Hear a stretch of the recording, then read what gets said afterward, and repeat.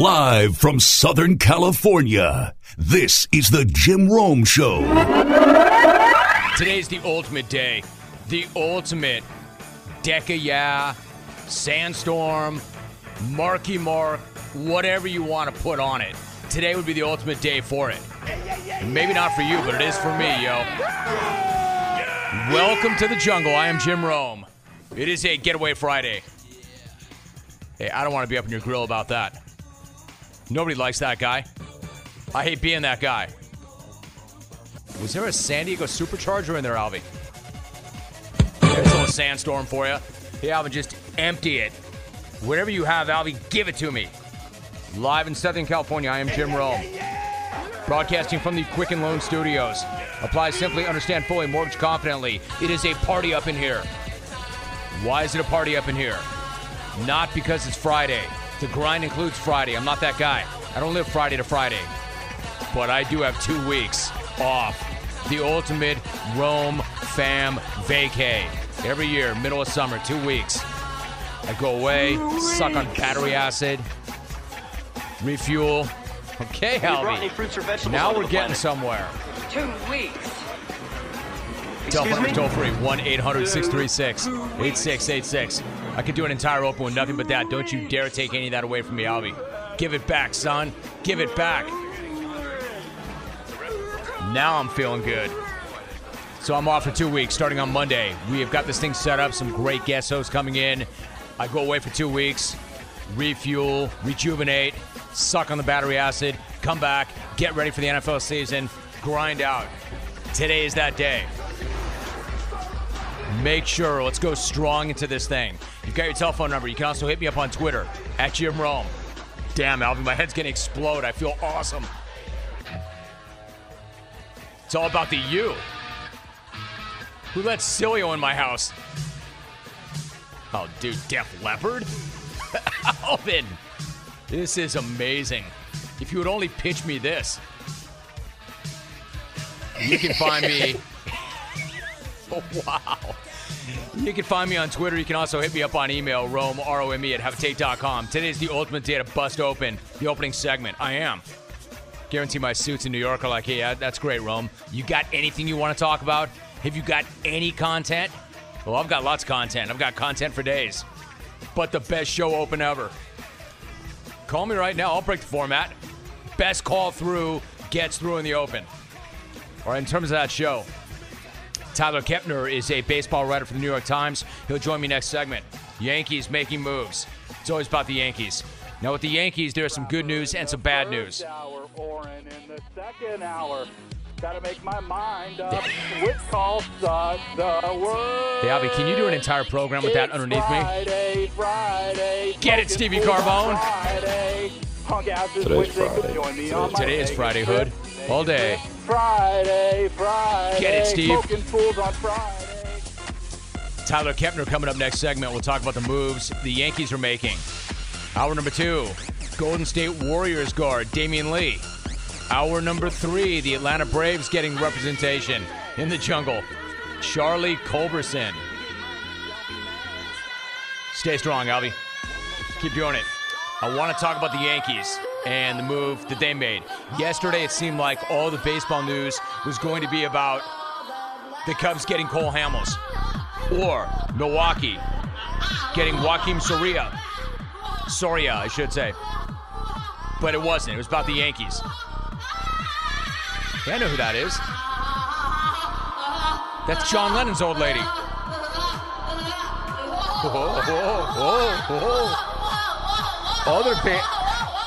Other baseball news. Remember like a month ago when the brightest minds in the sport said that every playoff spot in the American League had already been wrapped up before the All-Star break? Yeah, well, neither do the freaking Oakland A's. Look at them right now. Don't sleep on them. I will get into that. Back to the NFL. Man, this open, Alvin. This open, though. In the NFL, you know how Bill Belichick wanted nothing to do with any conversation about Malcolm Butler? Yeah, well, Malcolm Butler is not afraid to talk about Malcolm Butler. That story's coming up. Also in the NFL, the Cleveland Browns have got a little bit of swag. The Hard Knocks cameras are rolling. They hit the field yesterday. They look like a team with a little bit of mojo, a little bit of swag. Or, in the minds of at least one of them, was that a Frisky Kitty reference? That's Logan Rome. Or was that Jake? Either way, they both probably go to the Frisky Kitty now. Hey-o! Bet the wife loved that reference. Hey-o! All right, Alvin, I don't want to get either of us in trouble. You should stop. So the Browns, you know, bring it back. The Browns are literally talking Super Bowl. A team that won one game in the last 2 years is talking Super Bowl. Well, actually, not the Browns, but Jarvis Landry. And I'm not here to clown him either. I'll have that story for you, too. Now, what I wanted to start with today, and I was going to start with it today until I got sucked in to the abyss that was the Open, produced by Alvin, directed by Alvin. I really wanted to start another program with a take on the Jacksonville Jaguars. And there's a reason for that. Very quickly. Why are you stopping? Let's go to Twitter. At Rise Rock Against. Alvy bringing the fire to start the ultimate day. Such lava. At Nate Andre tweets, this might be the best opening segment in Jungle history. Well, there's no might about it. This is the best opening segment in Jungle history. This might be the best segment in Jungle history. Today's Friday. Right, Hood? Tyler Kepner, 10 minutes out. All right, so let me talk about the Jags for a minute. Don't. Keep going, Alvin. You finished what you started, son. Jacksonville has got a ton of juice right now. I can't go even a couple of days without shouting, Duval! Duval! Duval! Duval! I can't go even a couple of days without doing a take on the Jags. I mean, look, it would be so easy for me to be sitting here in Southern California and rant on about the Dodgers, the Lakers, the Rams, the Chargers. I could do that. I do that. Or I can go the other way and say, hey, New York is where everything starts, where everything happens. I could go with a Yankee take right off the top, but I'm not going to do that. I'd rather start with a take on the Jags, which is amazing because this time last year, it was unheard of to talk about the Jags on national sports radio. The only person who had the stones to do that was me. Who will ever forget when I led a show last summer with a take on the Jags and everybody thought that I was crazy? Then I did it again 2 days later. 2 Jags takes in 3 days. Nearly broke the entire internet. Then I did 3 in 5 days. And a lot of people thought the world would never be the same. Then I did a 4th in 7 days. Then the Jags nearly went to the Super Bowl. It was a crazy ride for all of us. All of us. Now, I don't bring that up to remind you that I was on the cutting edge. That I was the only one who had the stones to talk about the Jags like that. I don't bring it up because I want to remind you of what life was like for the Jags a year ago. Actually, I do want to bring it up for that reason. Remember, a year ago, they're coming off a 3-win season. One of the biggest stories of their offseason was Dante Fowler Jr. You know that name. You know that story. You'll recall Fowler was arrested last summer for battery, mischief, and petty theft. Perfect bed for this, Alvy. Battery, mischief, and petty theft. The story went that he was driving in the parking lot of an apartment complex when another man complained about the way he was driving. Somehow it escalated from there because Fowler allegedly punched the guy. That's not good, right? Not good at all. But that was just the appetizer. Here comes the main course. Remember, Fowler punched this guy, took this dude's glasses, stomped on the glasses. An incredible move. And it wasn't even his best. So how do you top that? How do you top punching a guy in the head and then stomping on his glasses? Simple. According to the report, Fowler then, quote, took the victim's grocery bag with recently purchased liquor and threw it in a lake, end quote. A truly legendary piece of road rage. Punch a guy in the face, stomp his glasses, chuck the groceries into Tom Brady's lake. So the league announced that Fowler would be suspended for 1 game. this season after he pleaded no contest to the Chargers. Well, why do I bring this up? Because he met with the media yesterday. And of course, the glasses, groceries, lake incident came up. And he was asked if he feels good about the personal progress that he's made in the past year. And his response, and you wait for this now because it's an all-time response. Again, he was asked, did he feel good about the personal progress he's made? Fowler said, and I quote, "Did I go to jail?" End quote. What an amazing response. I always say never answer a question with a question, but in this case, it's the best possible way to answer that question. With a question, do you feel good about the personal progress you made in the past year? Quote, "Did I go to jail?" Boom! Have some. But it gets better. When the reporters confirmed that no, he did not go to jail, Fowler responded with, quote, "There you go. There you go." There's your mic drop. Jump out of Jacksonville. The entire city. Jump out of the state of Florida on that one. Did I go to jail? No. Well, there you go. Roasted. That's on you, reporters. You just got your groceries thrown in the lake by D. Fowler Jr. He clowns you so hard, he stepped on all your glasses. Annual review complete. Give this cat a raise. Tell me how my ass tastes. Right? Tell me how my ass tastes. Tell me how Did my I go to ass jail? tastes. Well, there you go. I got some advice for all you before I go to break, before I end the best opening segment ever. The next time you're having a review with your boss and you get asked, hey, how do you feel like you've progressed this year? You simply answer that question with a question of your own. Did I go to jail, boss? And when the answer is, well, no, chase it with, well, there you go. Pay me. Did I go to jail? Didn't think so. Next time, ask a better question. I mean, I'm not going to say that the bar is kind of low when you're hyping yourself for not going to the jail or to jail in the past year. But that bar is so low, everybody's tripping over it. This cat is the best. Just when you thought he couldn't do better after that bout of insanity, of bad driving, this dude goes next level with it by dunking on everybody's head by asking for personal improvement, or when they ask for personal improvement. My man is a one-man Tony Robbins seminar. He's Napoleon Hill 2.0. Do you feel like you've made progress this year, Dante? Well, let me ask you this. Did I go to jail? Well, there you go.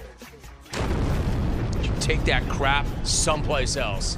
Did I make progress this year? Did I go to jail? Well, no, you didn't. Please. There you go. Jacksonville's got a great look at a ring this year. But Dante Fowler Jr.'s already got the belt, already got the strap for best presser. And if you try to rip that from him, he'll rip off your glasses, stomp on them, and chuck your food and your liquor in a lake. Respect this cat. I know I do. Al Wright tweets, "Damn, Romy.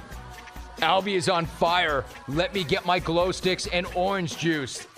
Hey, why stop there? Get the moon rocks. Get the molly. Get the light gloves.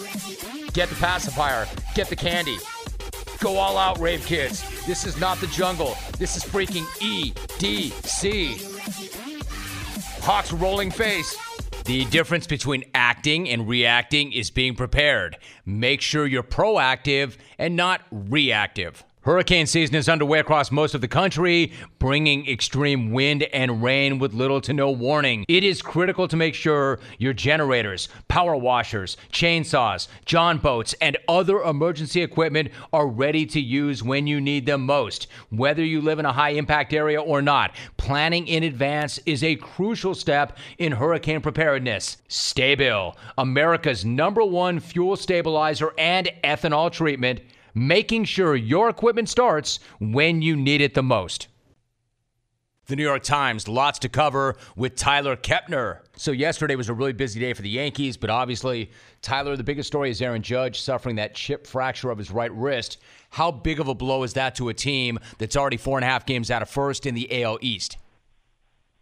Yeah, that's the thing, right? I mean, you know, they have such a great record, but you look up and they're still a little bit back from Boston, so they need, they need him. They need to avoid that wild card game if at all possible. They got 4 games up in Boston next weekend, so the Red Sox can really make a dent in that lead there expanded. So, yeah, it hurts a lot. 3 weeks with a lot of critical games coming up. Yeah, it's going to hurt a lot. I wonder how much. As an example, the early reports are indicating that they're looking at 3 weeks at the earliest for Judge to return. Can you see the Yankees running down the Red Sox without Judge, or is that just too tall of an order?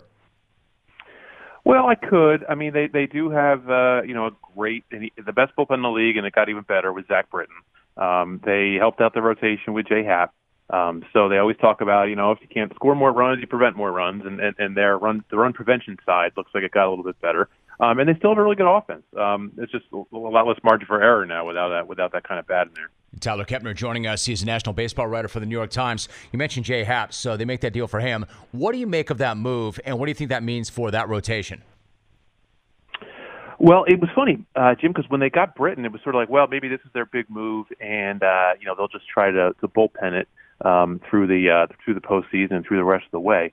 And they can do that because their bullpen's so great, but they did not ignore that rotation. When you look at Jay Happ, he really solidifies things. They've had some problems at the back end. They lost Jordan Montgomery for the year a while ago, and they tried to patch that, and it's gone okay. They've got a great record, but Happ certainly improves on that. Sonny Gray, they don't really know what they're getting from him from start to start. You got Tanaka, Severino, Sabathia, so they're better. He gives them another arm you can throw out there in a playoff game and rely on for a solid 5-6 innings. He's been around. He's pitched in the World Series at Yankee Stadium before, so he knows his way around. He knows his way around the AL East, and he solidifies things. Just takes away one question mark that they had every fifth day. Tyler Kepner is my guest. Now, in the past, the thinking had been that if you want to succeed in postseason baseball, you had to have big arms at the front of the rotation, guys who could carry you in a series. You wrote, I thought, a really interesting piece earlier this week about the impact that Game 3 of the 2016 ALCS had on the way managers approach postseason baseball. For those who do not remember, what happened in that game, and then how did that change things? Yeah, that was a game. Cleveland was up 2-0 going back to Toronto, but Toronto had a big offense there, and the Indians had Trevor Bauer on the mound. He had cut his hand repairing a drone, so he had to be pushed back, and then he was bleeding all over the mound in the first inning, and there was no way to stop it, and he had to come out. And so what the Indians did is they just bullpenned it the rest of the way. They had a bunch of different pitchers. Nobody faced the same hitter twice. Nobody, got more than 5 outs, I don't think. Then they just went from one arm to another to another to another. They had all had rest the day before because it was an off day. So they were all rested. They were all strong, and the Blue Jays were just scrambling all game because every time you came up, there was another arm you had to see.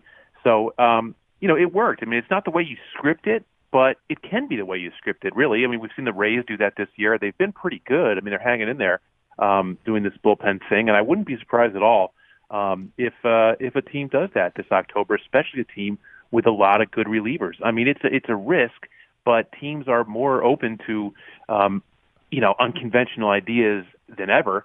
And you saw last year in the World Series. I mean, look, L.A. was really, they were really big on using a lot of relievers and everything. But when it came down to it, their starter ended up losing them Game 7 because they left him out there just a little bit too long.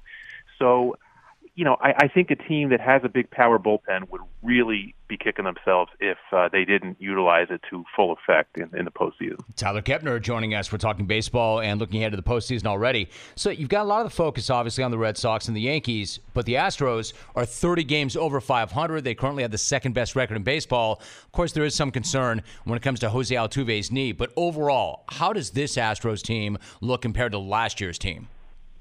Yeah, that's a great question. I wrote about them last week. I was down there just before the All-Star break when they were playing Oakland, who's been great. But, Houston got to the halfway point of the season, 81 games, with a better run differential than any team has ever had in the expansion era. That goes back to 1961. So when they win, they were just brutally beating down their opponents. I mean, this team is really, really good. They've actually underperformed compared to their run differential. They should have even more wins. They're 30 games over 500 right now, though, so they're doing just fine. They've got a great rotation. They haven't missed a turn all year. It's been the same 5 guys. It's the only team that's had just 5 guys start all year. They've got a lot of good relievers. You don't look at that back end and say, oh, there's a guaranteed dominant shutdown guy. But when they get to October, they feel like they'll be able to take a Morton or McCullers out of the rotation and put him in the bullpen. I still think they'll get an arm down there somewhere, with Ken Giles, off in the wilderness now. But they're really good, and they made a nice little move yesterday, getting Martin Maldonado, the catcher from the Angels, really good defensive catcher. McCann's going to be out still for a little while. So they can really hit and they can really pitch, and I still think they're the favorite. I still think they're the best team in baseball. Tyler Kepner, my guest. Before I let you go, I can't let you go without asking about the New York Mets. They're riding a mini 3-game winning streak, Tyler, but overall, this has been a very Mets season full of injuries and weirdness. How would you describe where this team, and maybe even more importantly, where this organization is right now? It's really lost now, Jim. It's rudderless. There's no direction. They hired a new manager last year in Mickey Callaway, who was a great pitching coach, but so far it's been a real rocky transition to managing. He had been with Cleveland. Sandy Alderson is away now dealing with his cancer. They have 3 GMs, sort of a 3-headed guy replacing him, but it's really comes down to Jeff Wilpon and ownership. Making the ultimate calls. The bottom line is they just don't know what kind of team they are. They're a bad team. I mean, the standings say that. And they're a team that just can't ever get out of the way of the injury thing. They changed their training staff last year, but it just keeps happening. I mean, Syndergaard has barely pitched this year with injuries, various kinds of injuries, now hand, foot, and mouth disease. Cespedes now is going to be out for at least 10 months with these operations on both heels, paying him $29 million a year. They went out and they did spend money. It's not like they don't spend money, but all their free agents have gone bust. Every one of them. Jay Bruce, Anthony Swarzak, Vargas, Frazier's been hurt. They don't, when they don't spend correctly, and they don't have enough prospects to really fill in. So it's a shame. It's kind of a mess, but they do want to hold on to DeGrom and Syndergaard last and third. I mean, it is a shame. It is a mess. It is a complete and utter disaster. I mean, Tyler, it's amazing. I keep coming back to this. The Mets were in the World Series in 2015. The Mets reached the postseason in 2016, and yet 2 years later, they're a laughingstock. I mean, you did a great job of laying that out, but how is that even possible? They were in the World Series in 2015. Yeah, it's amazing when you think about it. And they were not only in the World Series, but they were in the World Series with a rotation that you thought could get them back or could lead to repeated postseason appearances anyway. They've made one wild card game since then, and they lost to Bumgarner. So, I mean, that rotation was young, under control, but with the Mets, their injuries keep happening, whether it's misuse, mismanagement. I mean, really the only reliable one consistently has been DeGrom. Even he had a little injury issue, not this year. But so, I mean, they just haven't been able to keep those pitchers healthy. Harvey's long gone now, and they never really had the pieces that fit on offense. I mean, they'll have these outfielders, but they never really seem to be in the right positions. They try to fake it with guys like Adrian Gonzalez and everything. And they still haven't figured out catcher. So somewhat of it's an indictment on the farm system. Somewhat of it's an indictment on the way they spend. And a lot of it's an indictment on the health and the continuing medical adventures that this team has year after year. Are you going away on vacation this summer? If so, add the Zipa to the list of items that you simply cannot forget. You know that list, the one that's got the toothbrush and the phone charger on it. That list. Make sure the Zipa is also on it. Zipa is spelled Z-Y-P-P-A-H. Z-Y-P-P-A-H. It's actually Happy Z spelled backwards. Now, if you go to bed with a Zipa, you wake up with happy Z's. Did you know that one night of bad sleep can ruin your entire day? Are you planning a summer vacation? You do not want to ruin the entire vacation with snoring all night long. Vacations are supposed to be a time for rest and recovery and relaxation. Well, how do you expect to get any rest if there's somebody snoring all night? What if that somebody is you? If you're snoring, you're not sleeping, and neither is anybody else. This is why you need to get a Zipa before you leave on vacation. If you or somebody you know snores, just go to Zipa.com. Zipa is guaranteed to stop snoring. You've got nothing to lose. If you're not happy for any reason at all, just return it, get a full refund. Snoring is rude, it's disrespectful, and it's offensive because there is a solution. Do not ruin another summer vacation with snoring.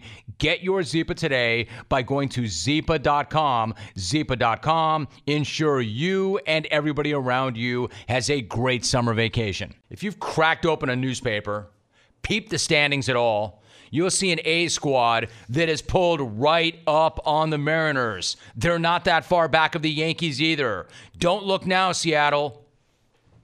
But that 8-game lead for the second wildcard spot that you had at the beginning of the month has now been burned down to 1. And as much as you want to make that about the Mariners, it's way more about the A's, because the A's are 27-7 since June 15th. Even more importantly, they're 10-2 since their GM, David Forst, swung through the jungle and ripped a grip of karma back on July 11th. I should tell you that I played in Springfield in '98, and I brought my copy of Welcome to the Jungle to the clubhouse. Love that. Well, that's amazing. That team in '98 played that CD just about every day before we headed out on the field. That's one of my memories from playing independent ball. It was perfectly timed for your show to go syndicated and then that CD to come out. Man, there are some great jungle interviews, and then there's that. A freaking major league GM back in the day playing independent ball, but a major league GM bumping the Welcome to the Jungle CD on repeat during team bus rides through the independent leagues back in 1998. Incredible. No wonder they're on baseball's best heater right now. No wonder David Forst is one of the brightest minds in baseball right now, if not all of sport. Just a few weeks back, the A's were stuck, allegedly, in no man's land. You know, are we a buyer or are we a seller at the trade deadline? But even before running down the Mariners, and David Forst must have known something, even before they ran them down the way they have, he already was in love with the group that he has. This group deserves a chance to stay together. They deserve a chance to play this thing out. I think we know here how precious playoff opportunities are, and you don't just punt them because you're a little bit ahead of schedule or maybe didn't expect to be here. So, there have been a lot of comparisons made between this team and the 2012 team that kind of came out of nowhere, and it remains to be seen how that plays out over the last couple months. But this group likes each other. They enjoy playing together, and I think we're going to go into the next 3 weeks feeling like, hey, let's see if we can stick together, hold this group and maybe even, help them out a little bit. This dude's a genius. I mean, he made that statement weeks back, and now look where they are. Let's hold this group together, give them a chance, see how it plays out, and maybe get them some help. In other words, if they weren't buyers then, they might be now. Because besides being only a game back on Seattle for the second wildcard spot, they're only 5.5 back of the Yankees for home field advantage in a one-game playoff. Only 6 off the Astros for the division. And there's still 58 games to go. So baseball being baseball, it's a long season, which is good for some teams, but terrible for others. Terrible for a team like the Mariners, who had way too much time to blow it and then come back to the pack the way they have. But great for a team like the A's to just keep grinding and then make their move, which is what they've done. You've got Aaron Judge getting his hand exploded last night. He's going to miss 3 weeks at least, and because it's a wrist, who knows how long that's going to be and how much worse that might be. And you've got the A's, who are becoming that much more of a threat. Nobody wants to see the A's in their rearview mirror. Not the Astros, not the Yankees, and especially not the Mariners, who've got a 17-year streak of missing October. I'd welcome the A's to the party. But they are the damn party right about now. And believe me, if you heard the Open, you know I know a party. And the American League just got a whole hell of a lot more interesting with the A's spinning the tunes and taking over the dance floor. I love them. I love the way they're playing right now. Welcome to the party, pal. Damion Lee, my guest. Maybe you can help me tell this story. If you go back a little bit, you were playing your college ball at Drexel. You're in your junior year. Back in 2013, you're playing Arizona, one of the best teams in the country, in Madison Square Garden. What do you remember about that game? The morning of that game felt a little bit different. Just something felt weird. I mean, of course, it could have been just playing the number one team in the nation. Fast forwarding down to the game, I remember they had Aaron Gordon, T.J. McConnell, Brandon Ashley, Rondé Hollis Jefferson. I mean, they were loaded. And, with 10 minutes left into the game, try to make a move on TJ, make a jump stop, and then next thing I know, I feel a snap, and I hear a snap. So you make that move to the basket, and you feel that, you hear a snap, you feel a snap, and then this is bad news, right? Up until that point, you had never had surgery before, and then you get word, Damion, that you're done for the season with an ACL injury in the right knee. So since you had never been through something like that, what was it like to hear that news, and were you worried that you might not ever be the same again?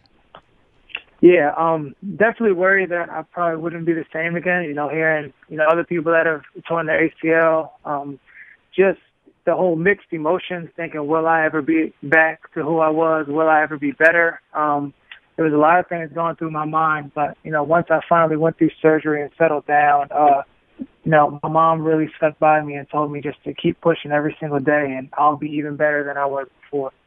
Damion Lee, my guest, which is exactly what you did, right? You battle all the way back, and then you do the rehab, and then in 2015, you're playing Northeastern, and then somebody hits your hand when you go up for a layup. You kept on playing. You had 30 in that game, but your hand was still bothering you. So then what happened?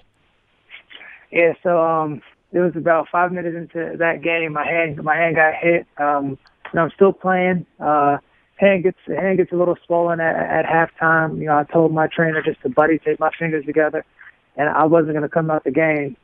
After the game, hand still bothering me, it's swollen. We ended up going to the hospital, and then coming to find out that I had an oblique fracture in my hand, in my shooting hand. Right, so Damion, now you've worked your way back from an ACL injury, and then you break your shooting hand, and now you're going to have to work your way back from that as well. So how did you deal with that mentally and emotionally after already coming back from a significant injury? I think the hand injury actually wasn't that bad because I could still walk. Tearing your ACL, you're on crutches for 6-8 weeks. So I think the hand injury really wasn't that bad. I feel like it actually helped me because I did everything with my left hand for those 2-3 months. So I think my left hand actually got a little bit better going into the summer. All right, so then you deal with that. So now you're in your final year of eligibility, and you transfer to Louisville. So what was that decision-making process like, and what made you choose Louisville? It was tough. I probably could have stayed at Drexel and tried to, make a run at going to the NCAA tournament, but I feel like I tapped out my potential there. All my friends, close friends growing up, all played in the ACC, Big East, Pac-12. So for me to finally have that opportunity, really, I definitely want to take full advantage of it. And, going to Louisville, playing in front of 22,000 fans, despite what happened, I still say this to this day. I wouldn't give that year up for anything.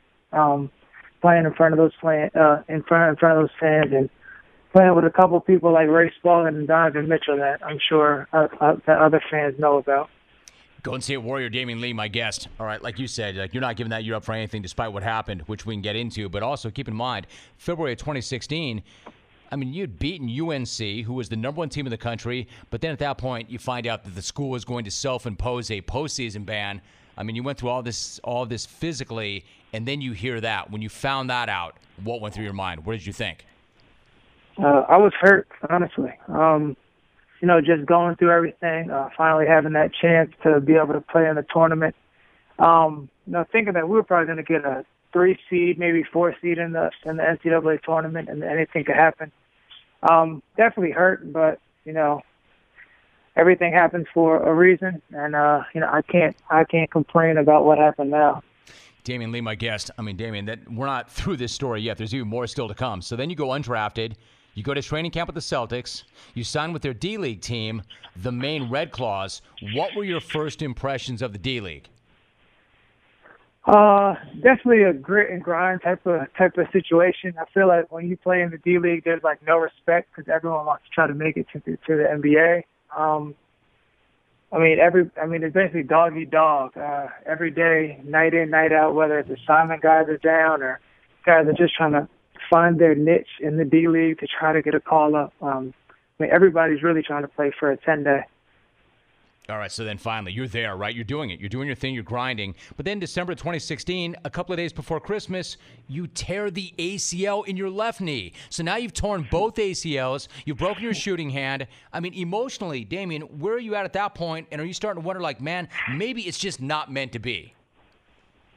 I'm not gonna lie. Some of those thoughts did cross my mind early in tearing my left ACL, but the crazy part about that was I only partially tore it, so the ACL has two bundles, and only one snap. And so I mean, regardless whether you partially tear it or fully tear it, you have to go through the same surgery again. So for me, I knew what I went through the first time. I knew that I came back even better. And this time, not only did I have the support of my mom and my close friends, but I had the support of the woman who's now my fiance. So just having the people that really believed in me and trusted in me and know that I could become even better, I think that made that whole process even easier. So you have this amazing support group. You go through the grind once again, and then in March of this year, and you went through that whole rehab process again. You're in a hotel in Dallas. You get a call in March of this year from your agent. What did he say in that call? He said, "Damion, get up." And I was like, "Why?" It's like 9:30 in the morning Dallas time, and we're about to have practice or shoot around at like 11. He's like, "Damion, get up." And I'm like, "Why?" He's like, I need you. I was like, all right, like, what's up? He said, "I need you to get on a flight to Atlanta right now. You finally got your 10-day. So you get this phone call, and after everything you've gone through, the broken hand, the 2 ACLs, the D-League, you get a phone call that you're going to sign a 10-day contract with an NBA team, that like the dream is about to become a reality. What's going through your mind at that point? I mean, everything, really.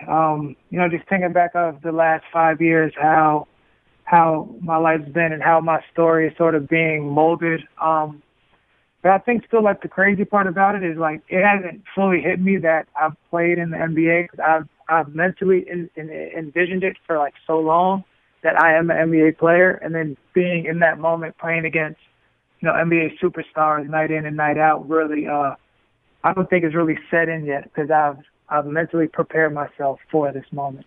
Damion Lee, my guest, I got to ask you, so you mentioned your mother a couple of times, that she had been there for you. She had helped you through this whole thing. She kept pushing you. As you point out, you barely had time. Your agent makes that phone call. You got to get to Atlanta as quickly as possible. There was not a lot of time, but you had enough time to call your mother. What was that call like? Yeah, I called my mom. She was at work. She's a registered nurse. And I think she kind of had an idea about it, but I still, called her and told her. And she immediately started crying. And that was a very, very special moment, because, her especially just knowing everything that I've been through, her raising me basically by herself with help of, my aunt and grandparents. Really just her having that. I think me getting that call up was a testament to how women can raise men. Damion Lee joining us. So you get in, and you're living the dream. You're playing in the NBA. You have 13 points, 4 rebounds in that game. Was there a moment, was the whole thing like surreal, or was there a moment like, yeah, man, I belong, I proved it. Now everybody knows. No, yeah, definitely. Just, having that assurance from like your peers, like guys like, PG, Westbrook and Melo, even, throughout the game, like, who are you? Like, where'd you come from? And then a guy like Melo, being from Baltimore as well. I actually played for his AAU team when I was younger, and I mentioned that to him during the game. He was like, "I remember you." He was like, "Man, you belong here. So, just keep on pushing." Dude, that's got to feel so good. Damion Lee, my guest. So finally, earlier this month, you signed a 2-way contract with the Golden State Warriors. So now you not only have a chance to play in the NBA, but to do it for the 2-time defending champions and to play alongside your future brother-in-law, Steph Curry. So what does that opportunity represent to you? It's huge. For me, just thinking about, the past year playing with Santa Cruz Warriors, playing with, the G League team, really think it's all coming full circle. So, I'm just excited for the opportunity. I feel like my playing style fits in with the Golden State Warriors. So, really just excited to come in and just play and, contribute as well as I can. Yeah, I just got to finally ask you this. As I mentioned, your story, your journey is amazing. It's almost impossible even to tell in one segment on this show, but you're taking this all in stride. The path to this moment might not have been what you expected. It might not have been what you wanted, but when you look back on all the challenges that you've faced, dealt with, and overcome, what kind of thoughts do you have? My first thought is that God is real. I feel like there's no other way that my story could have been written for everything to line up the way that it has been. From, getting injured to even transferring from Drexel to Louisville, picking my agent, coming out here to Oakland, meeting my girlfriend then, who's not my fiance, playing out here in Santa Cruz, getting called up by the Hawks. Just the way that everything has been lined up shows me that God is real and that he has a plan, not only for me, but for everyone. And it's just a matter of if you heed to it or not. If, you stay diligent, stay true to who you are, and just continue to grind. I feel like he'll bless you tenfold.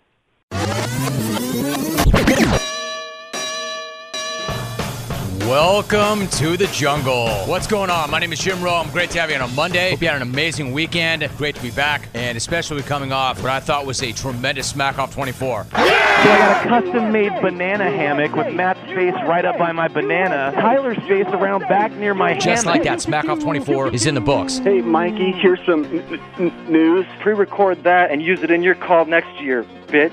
Lived up to all the hype yet again. Dude, that guy gets more ass than Kelly Clarkson's Lazy Boy. Now the question is, what the hell do we do for our 25th Smack Off? What are you, the king of Party City? Do the math, clone. Quarter of a century. Tell me how my ass. Brad's having himself a day. $5 more grand to the champ. It's delicious. Jail's call would have been better with Hassan's awful phone connection. Rolls it forward and in it goes. May not have looked spectacular, but it was unbelievable. In the worst conditions, when the entire world was pulling for the guy that you were playing with, John Morosi. Still basking in the afterglow of my countryman Francesco Molinari's Vittoria ieri. No! What are you doing? That old Tiger, he's never coming back. That old Tiger is dead. But this one is competitive and looks like a different dude off the course. And by different, I mean like pretty good dude. Yeah, it happens. Email. Or Taylor Swift in the Rat family. It doesn't exist. Totally hypothetical. And I don't deal in hypotheticals. Moron. Unfathomably dumb. Yogi Ferrell, my guest. Yogi, listen, really good to have you on the show. Love to have you back on. Of course, yeah, I'll come back out to L.A. Email. Love The Who, and I think Bob O'Reilly is one of the most iconic songs I've ever heard. So that was a no-brainer. Dude, really? You don't know that song? Really? What defines me? Ryan Locke. You were missed. Welcome back. Vitamins. Suspension. Back to the kiddie pool. My man's not smart. And by not smart, I mean pretty dumb. Jerry Kramer joining us. That one guy from Chicago who said I was offsides in the ice bowl. Jerry, how'd that make you feel? Well, he just is stupid, that's all. Kind of like that myth that Jimmy G was waxing and taxing last week. We are joined right now by Jay Williams. Murals of LeBron keep getting ruined, allegedly by Kobe fans. I think that Kobe fans are a little bit simple-minded at times. Lawrence. Canadian face-up. Guess who's back? The number one. Brad. Woo! Well, Larry, that's your best one in a while. Dennis Dodd is my guest. Great job on the Smack Off. It was one of the best. You were tweeting during the Smack Off. So what do you make of what you heard that day, Dennis? I like the BIC, but I thought the production value was left. I don't want the gym membership. Put him over the top. Brad is just so smooth. I've always loved him. We had our little spats, but I love every. Okay, I gotta go. I really am choking. God, man. Some bitch. Well, We are joined by Bruins head coach, Chip Kelly. Chip, it is great to have you on. How are you? Rummy, what's up? How are you? Chip, it's been a minute since you and I have spoken. I got to ask Chip, how does it feel to be the head coach at UCLA? It's awesome. Great place to live. Unbelievable school, so we're excited to be here. Fonzie is the first clone ever. He was a clone before you were even born. No wonder he never got a second date with Pinky Tostadero. One, he doesn't have enough money to take her anywhere better than Arnold. And two, the bed he wanted to take her to is in the spare bedroom of Mr. and Mrs. Cunningham's house. Fonzie, sit on it. This has never happened to me. I'm looking at my phone, walking into the studio, and nearly walked right into our cameras. Quote, dude, you all right? I'm fine, Alvin. It was like a glancing blow. I didn't hit it flush. Charlie Strong. Charlie, I know you and Derek Brooks have spent some time fundraising. When you walk in with D. Brooks, you know that you're going to get a conversation and you're going to be able to sit at the table. And I just became a fan of the Smack Off. Did you say you needed an exterminator? Regards, OJ. That's good stuff, Ben. How many segments do I have until my vacation? By locking off their domes. Good stuff, Ben. War bums using roaches as harmonicas.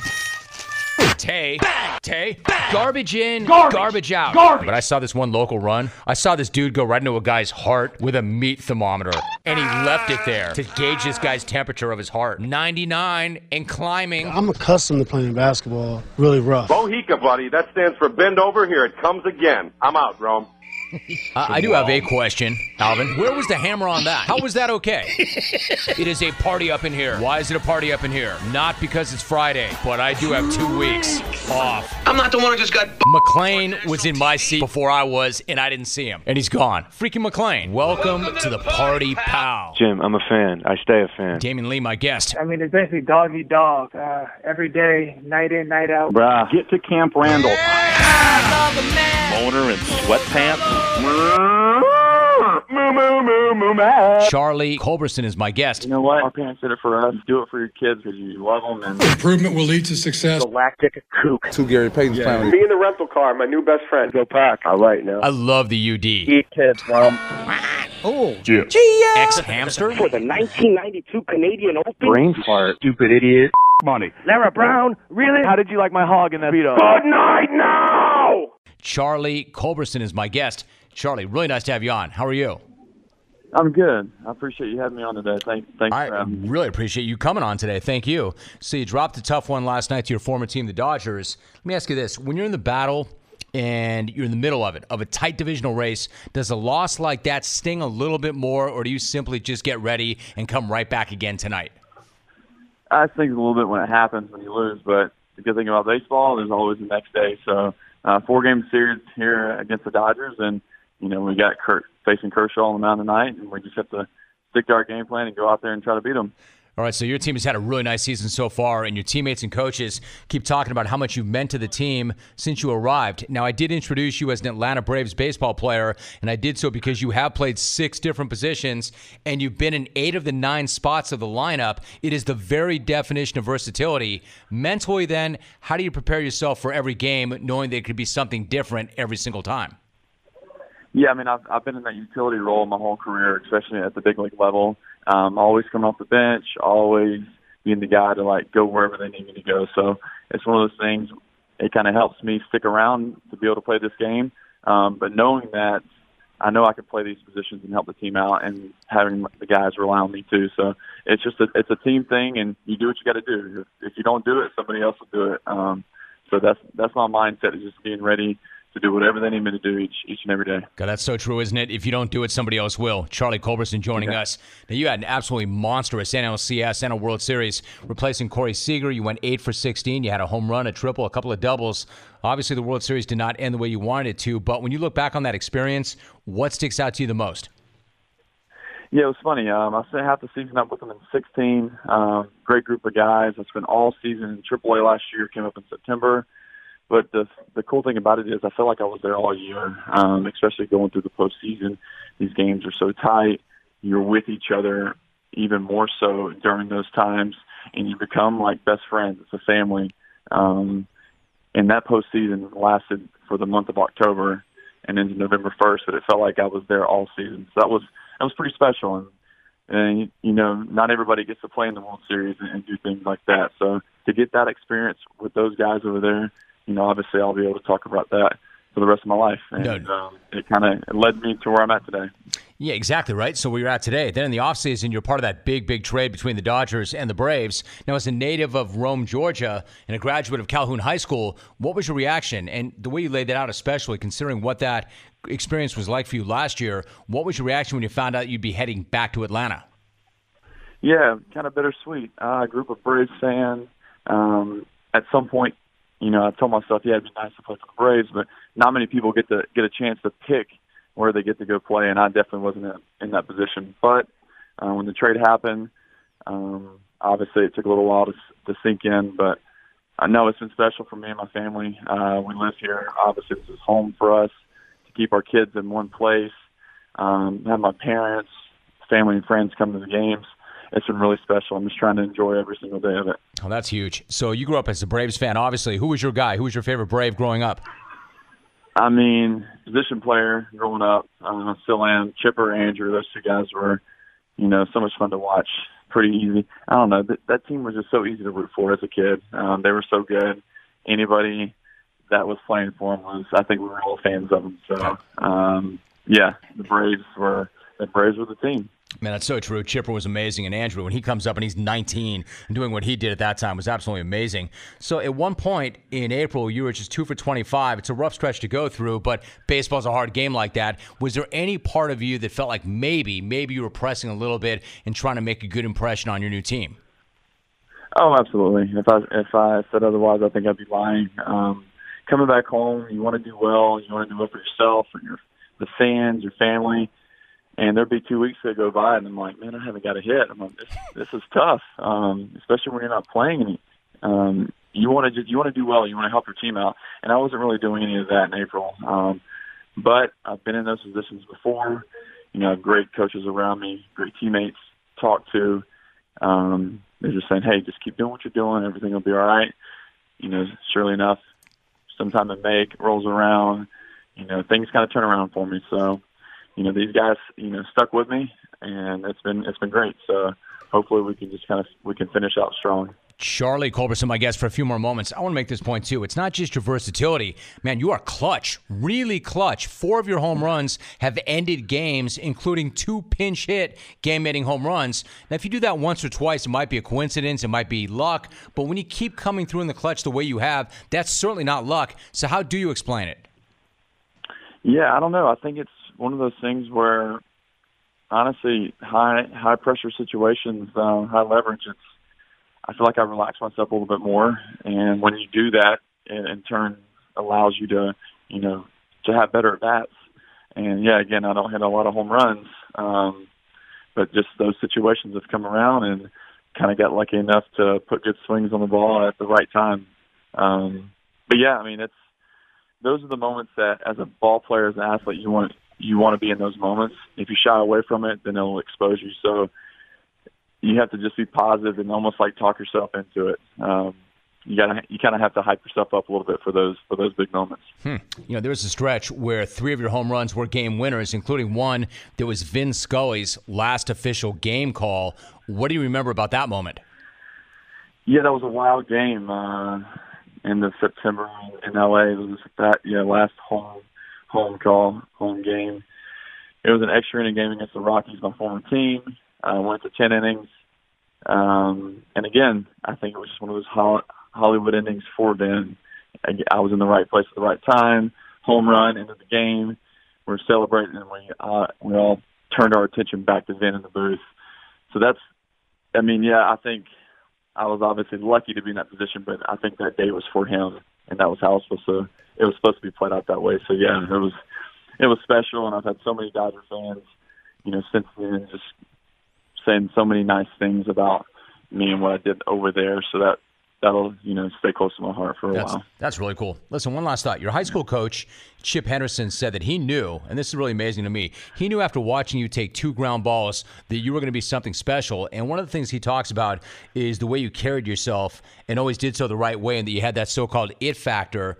How much of you knowing how to carry yourself comes from your father, Charles, who played 5 years professionally, and then what kind of an impact has he had on you? Yeah, I think for anybody, it's easy to look up to your parents, but it's really easy for me to look up to my mom and dad. They've been so much to me. They always supported me. My dad always pushed me, and he pushed me hard, but he did it the right way. He never wanted me to shy away from the game. He wanted me to get better. He always wanted me to be better than he was, and that's what I'm going to do with my kids. You know, I want them to be better at things than I was. So I think they were just good parents. You know, they took the time out to take me to faraway places to play games, to practice, and we always talk about that, about what they sacrificed. So, and they still do, and they're just great people that, you know, want to see me succeed. You know, I got to say this, too. To that point, you have lots of parents that make that sacrifice, that make that commitment. You know, my kids play travel ball, and even if you don't become you and make it to the major leagues, we even play college baseball, man, it's a major sacrifice on the part of every parent, isn't it? It's like every weekend, it's during the week, it's the workouts, it's the games. I mean, if your kid makes it to the major leagues, that's amazing, Charlie, but if not, it's still a major sacrifice, isn't it? Oh, absolutely. I mean, I have 3 kids of my own, and me and my wife were talking about gymnastics for my daughter, and it's like, oh, it's this many miles away and this much time in the car. I'm like, you know what? Our parents did it for us. You do it for your kids because you love them and you want them to have fun. That's the biggest thing. So you do what you got to do, and they grow up so fast. You don't want to waste any time. You just want to let them enjoy life and enjoy what they're doing too. Man, you nailed it. That's exactly what it is. L.A. at Atlanta tonight. Charlie Culberson having a huge year. Charlie, really nice to visit with you. Great to have you on the show. Thanks so much for doing that. I really appreciate it. Yeah, thanks for having me on. Good night now! How does one frame a masterpiece? If it's a painting, some wood and gold leaf will do. But what about a masterpiece of the edible variety? Like Boar's Head Oven Gold Turkey. Crafted from a family recipe, seasoned with savory spices and then slow roasted until it's fork tender and brimming with flavor. So, what could frame such a masterpiece? Perhaps a little bread would do. Boar's Head. Compromise elsewhere.